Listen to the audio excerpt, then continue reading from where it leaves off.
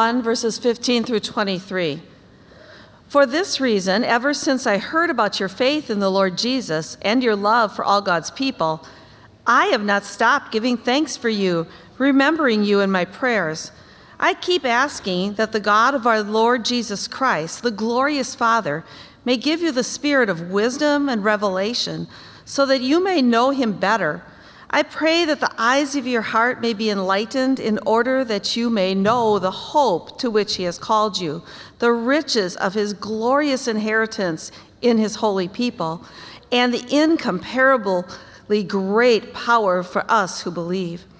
That power is the same as the mighty strength he exerted when he raised Christ from the dead and seated him at the right hand in the heavenly realms, far above all rule and authority, power and dominion, and every name that is invoked, not only in this present age, but also in the one to come.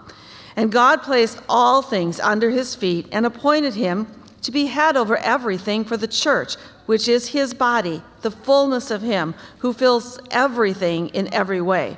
And if you flip over the page, we'll be continuing our reading today from Ephesians chapter 3, beginning at verse 14. For this reason, I kneel before the Father, from whom every family in heaven and on earth derives its name. I pray that out of his glorious riches he may strengthen you with power through his Spirit in your inner being, so that Christ may dwell in your hearts through faith.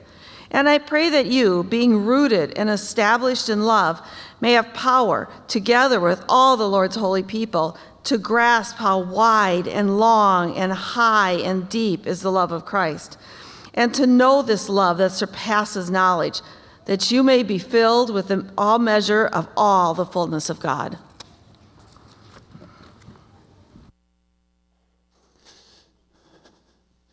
Thanks, Ellen. So today we're going to talk about Jesus and how he makes us think about rainbows. Not really. I think I'm going to use that video at John's employee evaluation. This is what your kids said when you asked them these questions. These were apparently the best ones.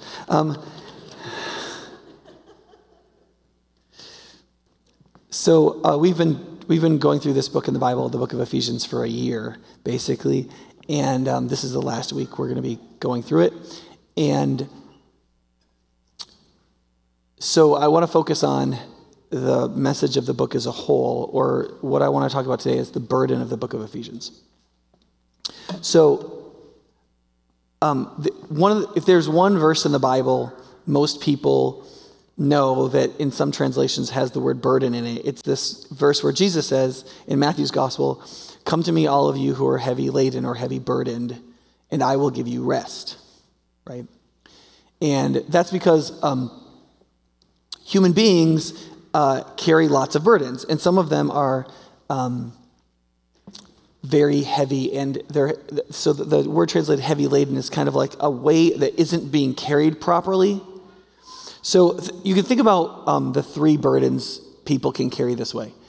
Imagine that you're carrying like a small backpack, okay?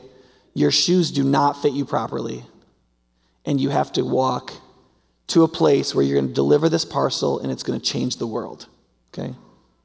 Like you have something very important. So you're carrying a certain amount of weight. That weight is worth carrying. Sometimes you just got to carry weight. You have a burden in your heart to do something.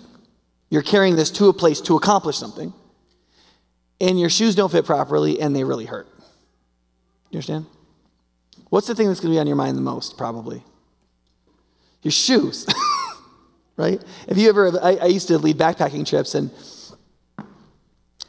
whether or not things fit was by far the most important thing, right? If your boots fit and they feel good, you can carry like 3 times as much. But if they don't, if you got a stone in your shoe, you can't carry 10 pounds. You can't even walk. And you see the point of Jesus saying, if you're heavy laden, give him your burdens and he'll give you rest. What he's not saying is that you aren't going to accomplish anything else the rest of your life. Do you understand? What he's saying is that there are certain burdens that human beings carry that are destroying them. They're not productive. They're not helpful. You don't get anything for them. They just destroy you. And some of them are sort of productive, but we're doing it in completely the wrong way. Right? It's like carrying things with your teeth. We're like, you're like, well, I have to carry these scissors, so I should carry them like this, pointed at my chest while I run. So you're like, you can carry them in a different way. So, for example, for thousands of years, women have been carrying water on their heads from water sources, often fairly far from their homes. Fairly recently, a couple different organizations have started selling these things called water hippos, which are like basically wheels you can fill with like 6 days worth of water, and then you just kind of push them along, right? There was one picture of like this lady pushing that, and another lady with one on her head kind of looking at her like, I want one of those. Because it not only like makes it so you have to do this trek fewer times, but it just takes all the weight off of your cervical spine, which can wreak havoc later in your life, right? It's just helpful because the burden of water needs to be carried or everybody dies, but there are better ways to carry it. And there are some burdens that you don't need to carry at all that Jesus wants to take away, like guilt, inferiority, all senses of personal insufficiency, the self-doubt and the frustration and the fear that come from feeling like you don't deserve anything or you deserve hell or that you are wrong. And the answer of just like, well, I'm just not going to feel that isn't ever going to work. Do you understand? Like just saying, well, I don't have to live up to anybody's expectations, so I'm not going to feel bad about anything. That's never going to help you. All you're doing is you're taking thoughts that come into your consciousness that deserve to be there and putting them in places they don't go.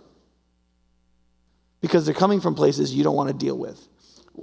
Billy Graham was kind of famous for saying, he said, listen, we all have sinned and fall short of the glory of God. But then he went on to say, and he didn't say it quite like this because he was very dignified, but he said something like, you don't even live up to your own standards. What makes you think you've lived up to God's standards? I mean, the standards are God's standards, but you haven't lived up to your standards. Now, on one level, you can be like, well, I could set lower standards, But that's not really the issue, right? And you'd be like, well, that's not very spiritual, Nick, to say living up to your own standards, because the Bible says God's standards. That's true, the Bible does say God's standards. But see, here's the reason why you haven't lived up to your own standards.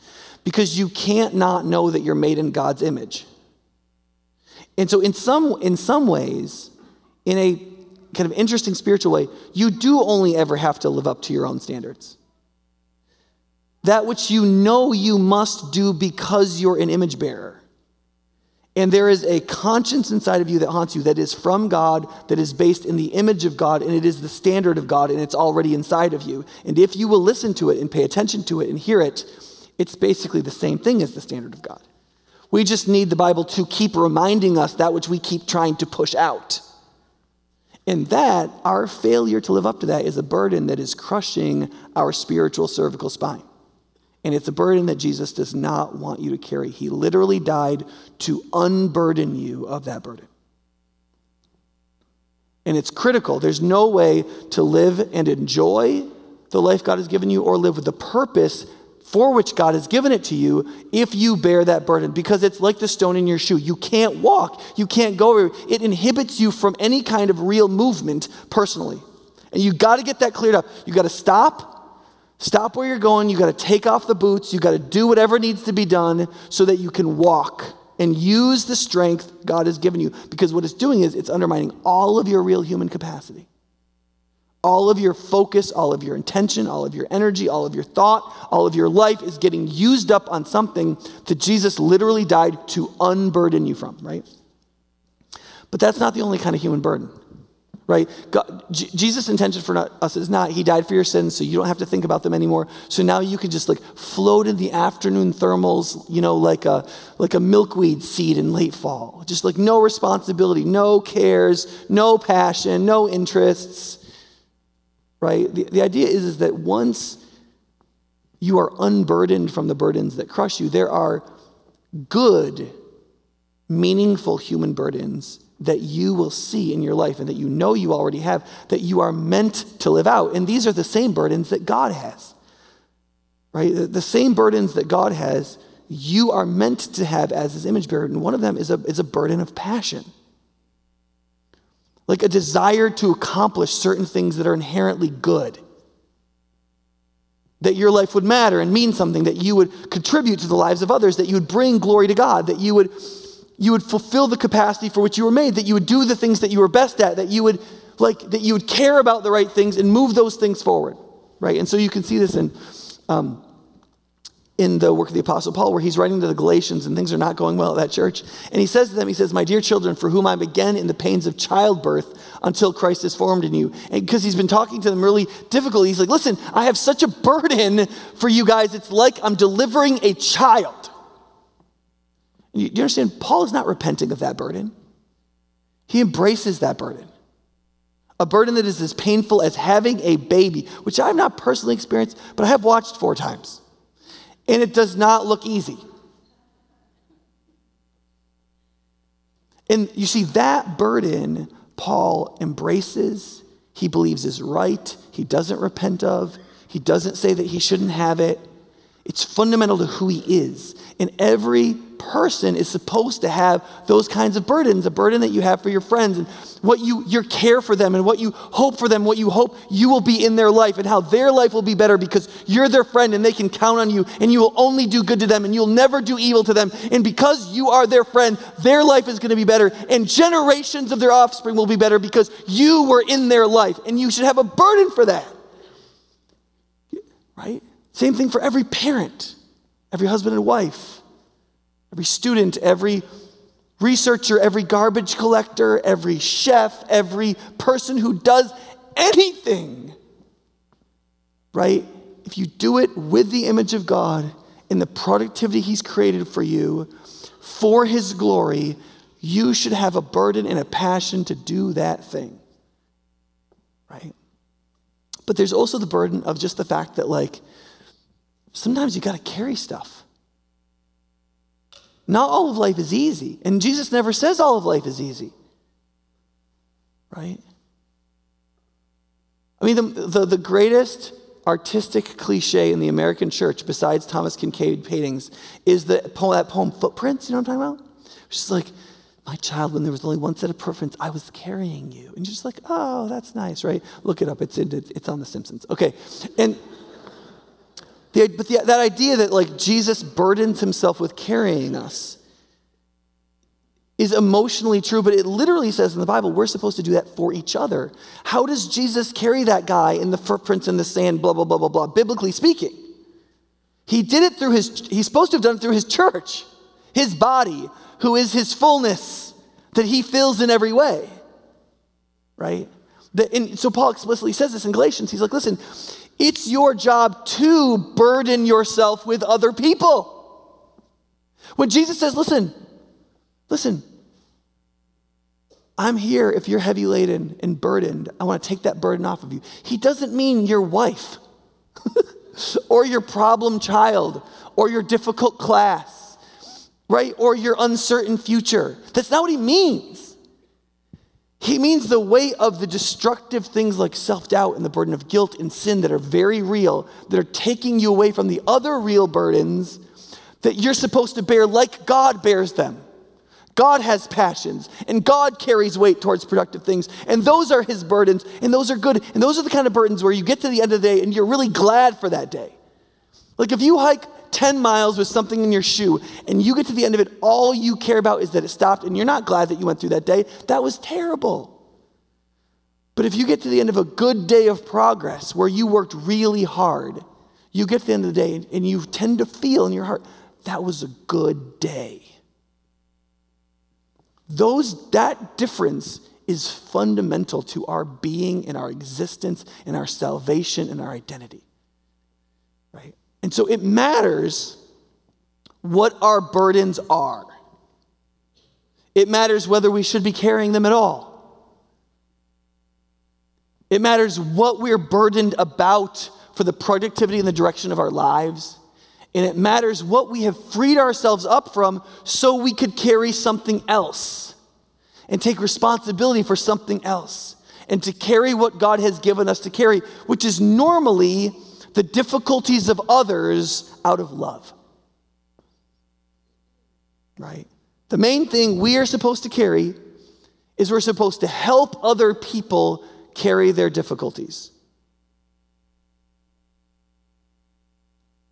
in a way that doesn't ruin their moral responsibility in fulfilling the destiny of their own lives, but that still takes enough of the weight so that they're not crushed by it. Do you understand? Now, so therefore, if in all these things, because the apostle is teaching us about marriage and family and how we should talk and the theological truths of the gospel and how different races, languages, and peoples can be reconciled to each other and how we should raise our children and how we should deal with hierarchies, even to the point of dealing with slavery and on and on, and how we should deal with spiritual warfare and all these things. But what are all these things united by? What is his real burden? Why is he burdened so much to teach us about marriage and children and submission and responsibility and spiritual warfare and the reconciliation of races and nations and peoples? What is the burden that creates that? Right? And I think that the way the apostle reveals his burden, which is his way of revealing the Holy Spirit's burden for his people, is in the two prayers in the book of Ephesians, right? There's two places where he prays and he tries to make really clear what he believes is God's burden for all people through the gospel, okay?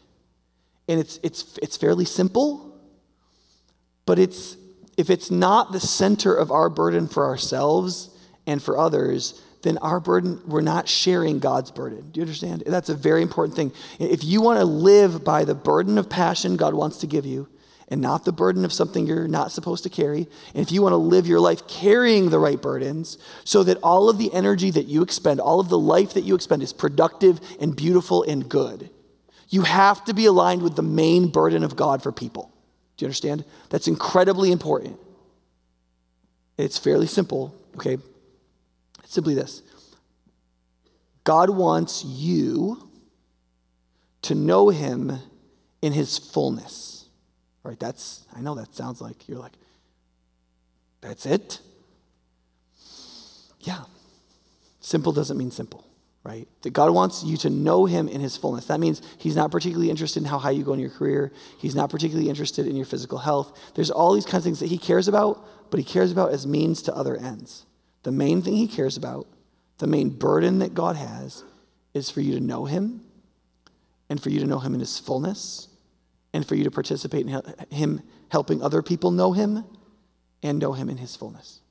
Now, the reason why that's important is because it's very easy for us to think that the goal is something else, right? So, for example, sometimes people will say, you know, what God really wants is for you to repent and believe and trust Jesus in simple faith, right? And that's not really God's goal. God's goal is not just your simple faith in trusting Jesus for your sins, right? God's goal is for you to know him in all his fullness. He wants to take knowing as far as it can possibly go, right? Which is a very dangerous idea. What it means is that you aren't going to be able to circumscribe how far God can go and how far he can't go. Nobody really knows how far this goes. In fact, we know it goes farther than we can know because it literally says in that verse, right, in Ephesians 3, that he wants us to know something that surpasses knowledge. How far is this going to go? Well, a lot further than we can possibly know because it's going to go further than it's going to surpass knowledge, right? It says in chapter 1 that he wants us to understand the incomparable riches of God's mercy or his grace. Well, that's an interesting adjective, incomparable, right? Like it literally means there's no analogy. So how big is the riches of God's grace towards you? Well, there's nothing I can compare it to. So that's big, but it's how do you grasp something that you don't know in and of itself and that you can't compare to anything else? So it's very dangerous to recognize that what God wants for you is something you can't possibly understand right now. You don't know how far it's going to go. You don't know where it's going to lead you. You don't know what it's going to demand of you. Do you understand? Now, let's break this burden down into two parts quickly. The first is that, so in each of these you can see how he talks about his body, the fullness of him who fills everything in every way. That's the point. And to know his love that surpasses knowledge, that you may be filled with the measure of all the fullness of God. As you work through these passages, you can see this is the point. The point is fullness. Now, the question then becomes, what does that mean? Right? So the first thing it means is that God wants to give you the spiritual strength to see his glory. Right? He wants to give you the spiritual strength to see his glory. Now, there's a couple reasons why this is important. The first is that it's important to recognize that the thing Paul's burdened to pray for all Christians about, because it's what the Spirit wants to do in and for us, is that he wants to give us strength. That's not a metaphor that people often associate with their spirituality. But that's precisely what the Bible says here. It says that what needs to happen is that the Holy Spirit, or God's Spirit, needs to affect us so that we become much stronger in a certain kind of way, so that we'd be able to understand and see what it means to know God. Right? So here it says, he's like, I keep asking, in chapter 1, he says, I keep asking God to give you all the spirit of revelation, right? And then he says, I want you to see these three things, that you may understand the joy, may know the hope to which you were called, the riches of his glorious inheritance to the saints, and his incomparably great power for us who believe. And then for the next two verses, he goes over all the ways in which Jesus has demonstrated his power over everything. Why? So that every Christian would understand the incomparably great power, because of those three, it is that power we are most likely to underestimate, most likely to misunderstand, and most likely to believe does not apply to us. And so what the apostle is burdened to unload on you is to say, you have no idea how much power there is in Jesus, how much power he has unleashed, how much power through him God offers. But listen, you need to understand that his power is not mainly to make you healthy, wealthy, and wise. It's not mainly to overcome your burdens and problems exactly the way you want. The main way this power has been unleashed is so that it would make you stronger, so that you would be able to grasp and know through an experience of revelation what it really means to know God. Right? That you'd be strengthened. And it says explicitly that in his prayer in chapter 3. He says, I pray that out of his glorious riches, right? So out of an incredible amount of resources, what is God going to do? That he would strengthen you with power. So he intentionally uses two strength words, right? Why? Because he's trying to emphasize this. That he would strengthen you with power through his Spirit in your inner being. Now, part of the reason that that's important, and as you go on, he does this more, that you'd have the power to grasp. Now, it's important to recognize the three parts of this, that it's spiritual strength to know. Right? So this isn't some kind of mere physical strength. It is specifically a spiritual strength. Do you understand? So it's not to be confused with like how much you bench press or how strong you are or how immune you are to sickness or anything like that. It is a spiritual strength. It is a strength that is as opposed to weakness. So think about it this way. Why don't we know God in all his fullness? No, seriously. Why don't you think you already know God in all his fullness? If you don't, hypothetically. Right? You see, the answer you think is probably the same answer I think in the flesh, which is this. Because God doesn't reveal himself more. That's why. I mean, if God was really serious about us knowing him in all his fullness, then he would reveal more so we could easily see more, and then we would know him. That's why. Like, we've got an old book, and we've got a story about Jesus from 2,000 years ago, and we talk about it. It's very helpful. But like, if God was 100% interested in all of his cosmic and glorious power, that I would know him better, he would do more, right? What's the assumption here? The assumption here is the reason that we don't know him better is because of our weaknesses. That's the assumption. It's not his lack of revelation. It's not his lack of interest. It's not his lack of speaking and showing himself. It's not his lack of demonstrating his care and love. It's not his lack of demonstrating his glories. It is our weakness, our sin, which causes us to be self-deluded, which makes us not want to see certain things because we don't want to see certain things about ourselves. But when we close off our ability to see those things about ourselves, we can't see things around us. When we can't see things around us, we can't see things that God has spoken and shown about himself around us. And so Scripture can say that every day creation pours forth speech about God. Right? Think about me getting to the 58th minute of a normal sermon and you're like, oh my gosh, can this guy stop talking, right? And what the Bible says is that I'm not even getting close to the average set of stars that are outside of our house every night that we pay no attention to. Or the fundamentally miraculous thing, you are probably sitting next to a creature, the complexity and glory of which you can't even fathom and are paying no attention to right now. Did you come into the service, sit down next to another human being, become aware that you are sitting next to an image bearer of God that is more complex than anything all of the accumulated wisdom of human beings has ever been able to create, and burst into tears? Did that happen to you? Why didn't that happen to you? Right? There's this great part of Orthodoxy by G.K. Chesterton where he says, I think God may be able to do the same thing over and over and over again, not because he is so old, but because he's never sinned. He's never sinned and he's still young at heart. That like a child can rejoice, can go to the seashore and rejoice in 50,000 waves, one right after another, and not get tired of it when you get tired of the fourth one. And Chesterton says, it's not because the child isn't mature, it's because you sinned and grew old. And in your heart, you're so cynical towards the wonders of creation, you can't see anything.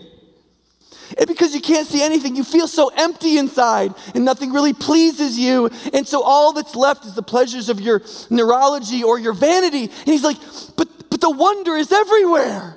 And the reason we can't see it is our weakness. And so Paul's burden, which is the Spirit's burden, is, dear God, would you, in the glorious riches of your power, give strength to these humans who've put their trust in Jesus and awaken and enlighten the eyes of their heart so that they could see you. Because you have not been negligent in showing yourself and in speaking to them. Your word and your actions and your truth and your beauty is everywhere. And we are so weak that we can't see it. And if you don't strengthen us, we never will. And therefore, the strength is given for knowledge, for revelation, for insight, for the capacity to grasp something, right? I love that in chapter 3 where he says that you'd be strengthened with the power to grasp how high and wide and long and deep is the love of God. And to know the thing that surpasses knowledge. Right? I said that he gives us the spiritual strength to see his glory. The reason I say glory is not to use a religious word that we don't understand to make an important point that we desperately need. The reason I say glory is because when you start talking about knowing God, people immediately start thinking of the metaphor of how they know other people. And they start thinking about, well, I talk with them and they're right there. And what do you mean knowing God? What does that even mean? And there's lots of ways Christians have talked about how this means. And there are numerous ways to talk about it. The book of Ephesians talks about the glory of God 8 times. 7 of them are either in these 2 prayers or immediately adjacent to these 2 prayers. So when Paul prays about his burden for the Ephesian people, in those prayers, he's talking about the glory of God. Now, that may sound like a word that doesn't do anything for you. But human beings are captured by beauty, not logic. Right? Even something that's so cool that it's true, something still happens to that logic where you believe that the logic is so beautiful, is so interesting, it's somehow beautiful. Does that make sense? And so, what's beauty, right?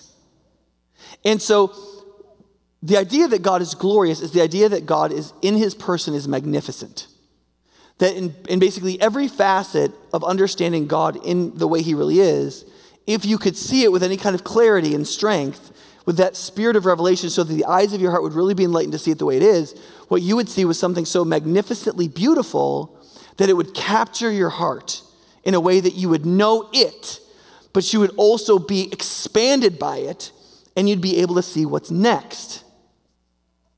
So, for example, in the Reformed tradition, out of the Protestant Reformation, the idea of seeing the glory of God and God displaying his glories is fundamental to how God has spoken and shown himself to us. That is, that everything there is about God has this inherent, heart-capturing, magnificent beauty. And so as God shows each piece of it, each one is a bite-sized part that a human might have the capacity to take in and is a snapshot that by itself is seeable and digestible, but that leads you to more and leads you to more and leads you to more. Right? So one example of this would be, do you guys see the advertisements about the new phones that are going to be able to take pictures in the dark and they look like they're the middle of the day? Right? Apparently, the new Google phone, the new Samsung phone, and I'm sure the iPhone or whatever, they're all going to be able to you can walk in. It's not pitch dark, but pretty dang dark. And it'll look like you took a picture in the middle of the day, right? So, what does that mean? How is that accomplished? And the way it's technologically accomplished is this, is when you take the picture, right, it actually takes 60 pictures, right? On all these different settings. And then what it does is it takes all those pictures and it looks for these different markers so that it can lighten it. And then it takes little pieces of each one and it splices them all together.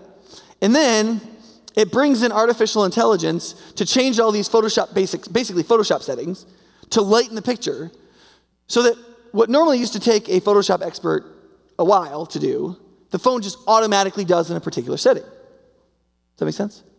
Now think about that. In very low light, where you can see almost nothing,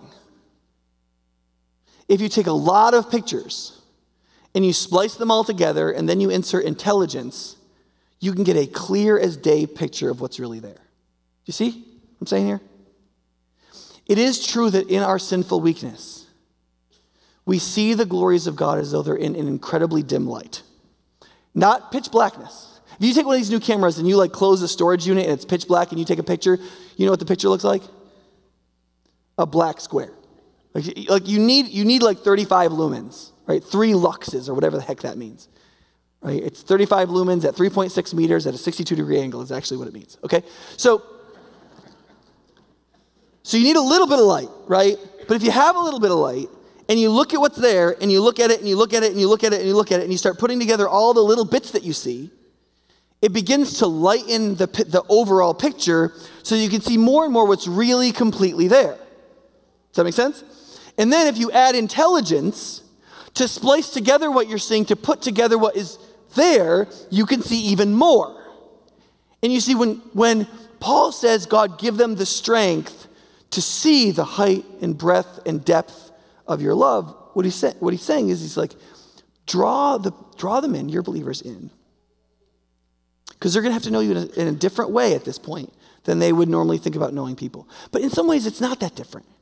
Right? Think about a young man asks this girl out that he thinks is pretty but barely knows. Right? Now, one of two things is going to happen.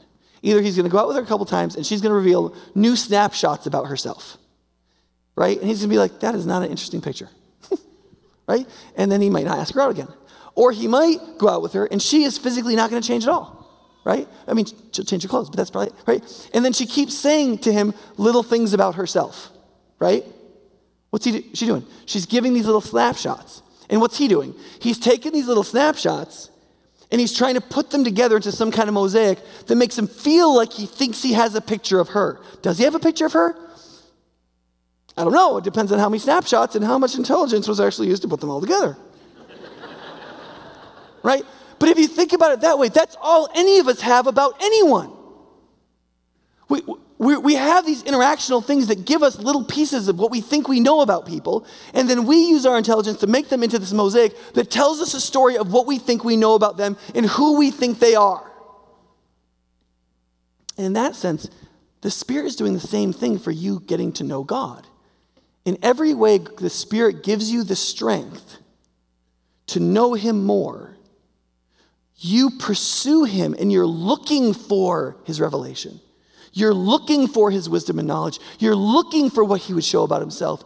And you have eyes to see it. And so you're squinting into the low light, but you can see something in that low light. And you put that together with this, with that, with this, with that. And God begins to bring it together into a mosaic and to lighten it. And you begin to see more and more of the glory of God, his graciousness, and his riches and his power exerted in Christ, exerted in your life, exerted through the church, exerted in creation, exerted in redemption. And you, as it comes together, you get a better picture of who he is, and you begin to see how magnificent that picture is, and you begin to see the glory. And the more glory you see, the more it motivates you to see more, until you are filled with all the fullness of God.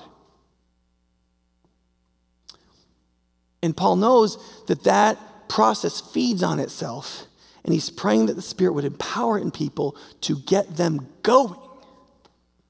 Does that make sense? And that's what he's praying for you. That, I believe that is not only the apostles or mine, I believe that is the Holy Spirit's burden for you. Okay, now,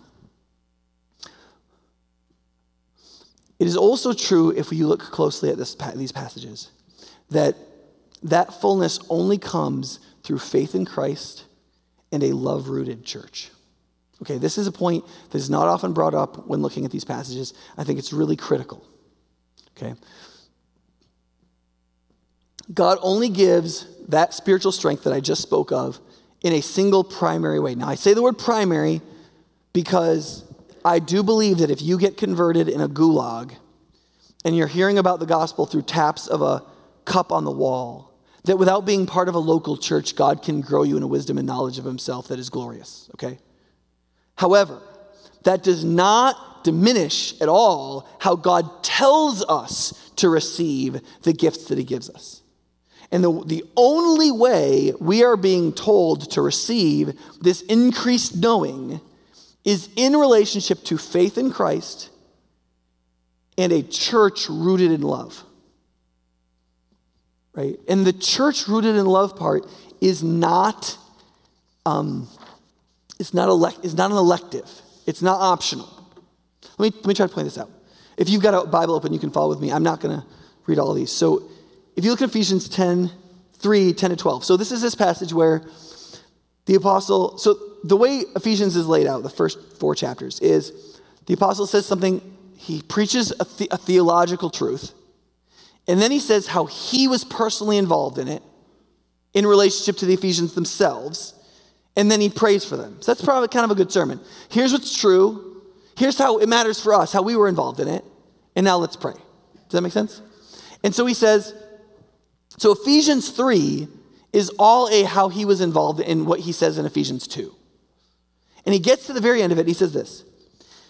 His, that's God's, intent was that now, through the church,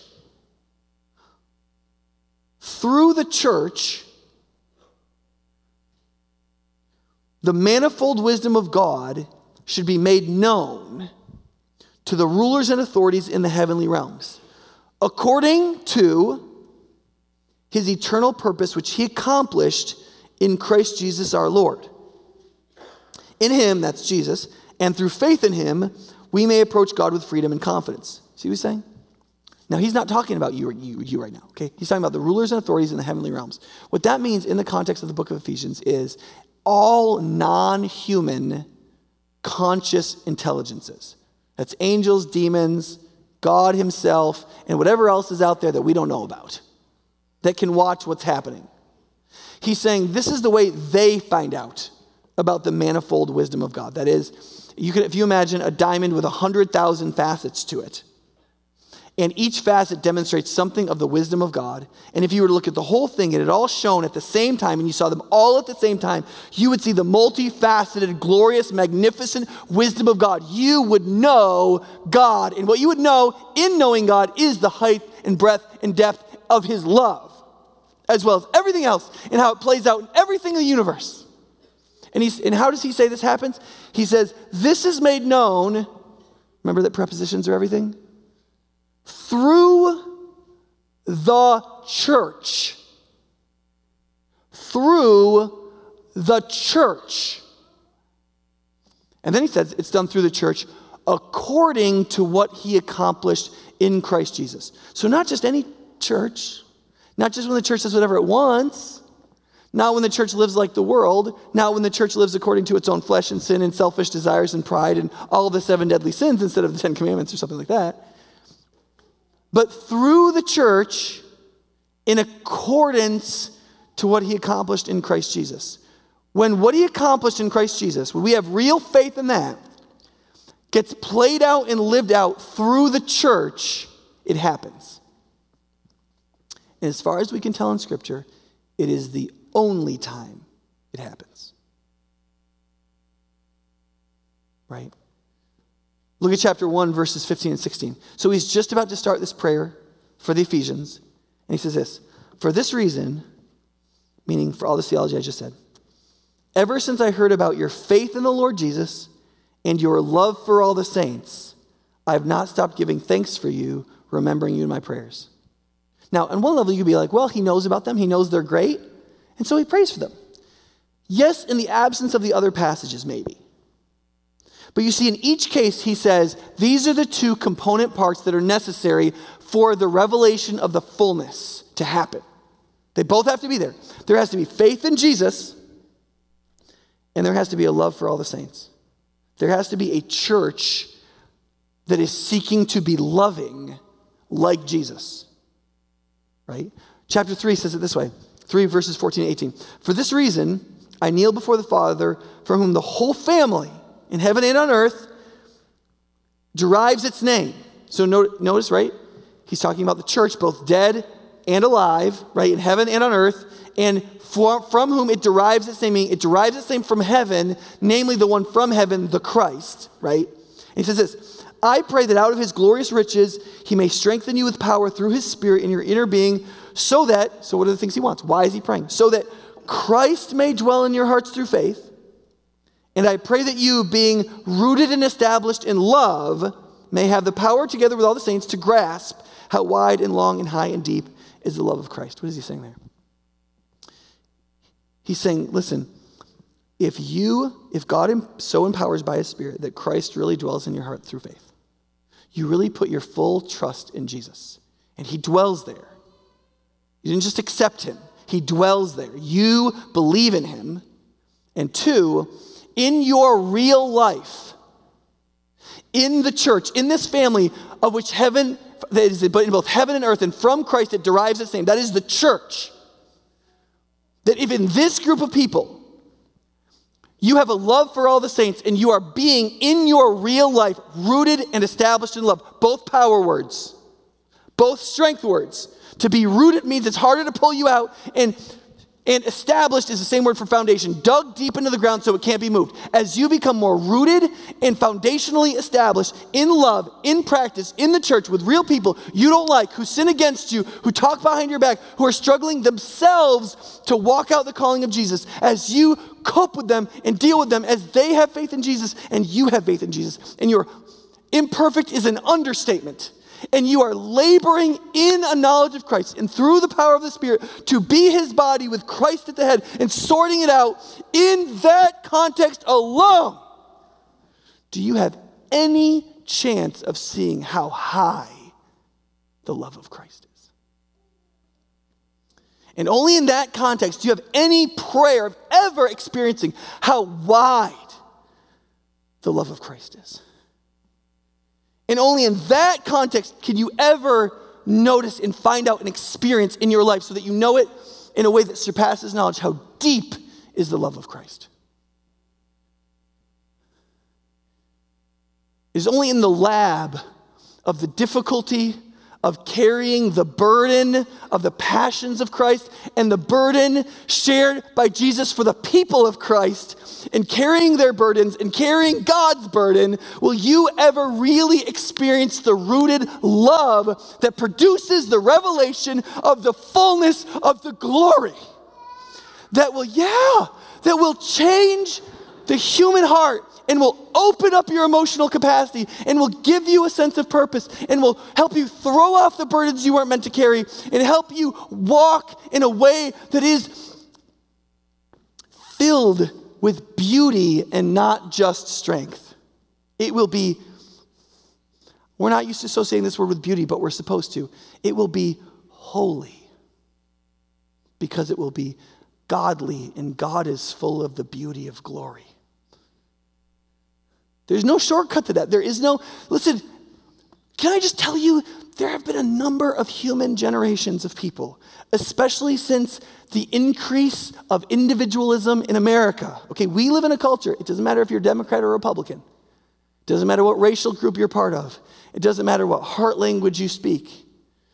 You have been baking in the soil of individualism most of your life.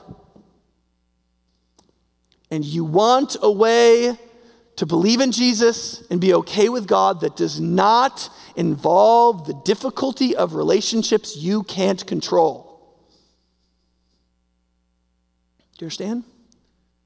That's why we want a really big government that does stuff for us and little consumption relationships where we can get exactly what we want. And very few complicating institutions that we have to be a part of in the middle, like families and churches and clubs.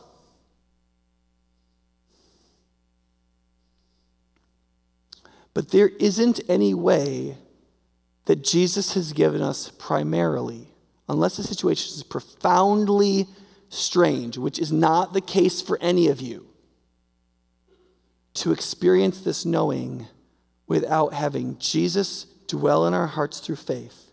If you're not a believer in Jesus, you must become one to experience this. It is a spiritual, supernatural action done by the very power of God himself that cannot be done any other way.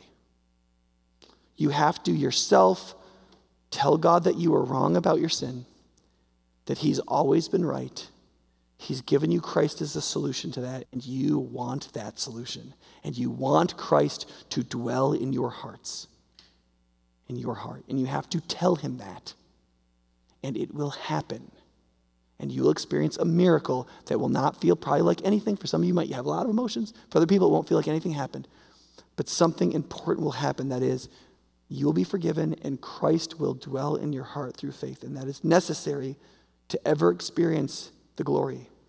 And secondly, you must be part of the church. And I don't mean hypothetically. And I don't mean with one church for 3 months and then another church for 3 months and then another church for 3 months, or I'll go there until that person offends me and then I'll do this. No. You need to go to the church that offends you the most. You need to hang out with the people who you most dislike. When people talk about you, you need to go talk to them about it. It is the hanging in there that makes the difference. You can't move all around and be rooted and established in love. That doesn't work. You're kidding yourself. There has to be a rootedness and an establishedness in love in order for you to be able to ever grasp the height and breadth and depth and the other adjective I keep forgetting about the love of Jesus. And listen, it's very important to recognize that is the great pleasure God gives you in exchange for letting go of the world. Do you understand? When you come to Jesus, you realize that you're going to die and everything you have is going to be burned to ashes and you're going to have nothing to show for your life and yourself, and all of it is a vapor. And you give that up for the one thing and the one person who's eternal, and he gives you something in this life in exchange for everything that you begin to treat like it's not yours forever. Because you may use a lot of that stuff that you think is yours to help carry the burdens of others, right? Because you're going to become enormously generous with your life, and you're not going to treat your time and your privacy and your stuff like it's yours. So what do you get in exchange for that? And the answer is, you get the unending and unfathomable pleasure of the multifaceted beauties of God. That's what you get. That is your compensation before heaven. And you have to take hold of it. And you get it in little bits. And it keeps expanding, and it keeps doing more, and it keeps pushing further. And it is a great, uncalculable pleasure. And one of the worst things you can possibly do is to say that you're casting the world aside and enter into faith in Christ and not walk that out. And leave aside the great divine compensation of all you burn to ashes, and then play around with kind of burning to ashes, but kind of holding on to the world. That's why the one burden is that God would give you the spiritual strength to know him. That's the burden. Is that your burden for yourself, really? If we looked at your calendar, we looked at your YouTube history, and we looked at how you spend your money, and if I looked at the things, if I could have a video control aspect of your mental life where you're daydreaming, and what is in your daydreams, and the things that you're shopping for, where could I look in your life that there would be profound evidence that is your one thing? And listen, you might be like, well, that's not a lot of evidence, Nick. Well, that's fine. That's why this faith is all about faith. Embrace it now. Today, right now. I don't care how much time you've wasted, what you've cared about. None of that matters. Jesus wants you now. He wants you today. And you're like, well, I don't know if I can keep doing it for even 2 weeks. That doesn't matter. Today is the day of salvation. Today is the day you turn to God. Today is the moment you turn to him. This moment is the moment you turn to him. Don't worry about whether or not you can sustain it. Don't worry about what you've done. None of that's relevant. What's relevant is right now. Right now.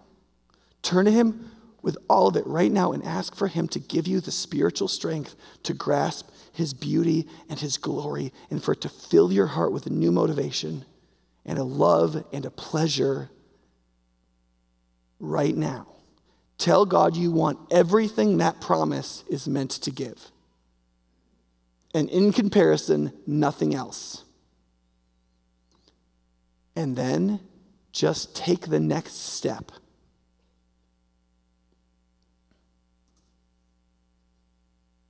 I could say a lot more, but you have to end somewhere. Remember that the whole metaphor of the book of Ephesians is that he is the head and we are the body. Right? Faith in Christ and a love-filled church together in one body. That's always been the goal, the purpose, and the burden. Father, thank you for this book. Thank you for all it says. But we pray at this moment, right now, Holy Spirit, you would give us the spiritual power to open our hearts and awaken in our souls and to receive the fullness. Help us not to settle for anything short of the fullness you want to give us. And I pray that you would give us the motivation and the direction and the hope. Fill us with that hope in the riches and the power that you've displayed in Christ. Amen.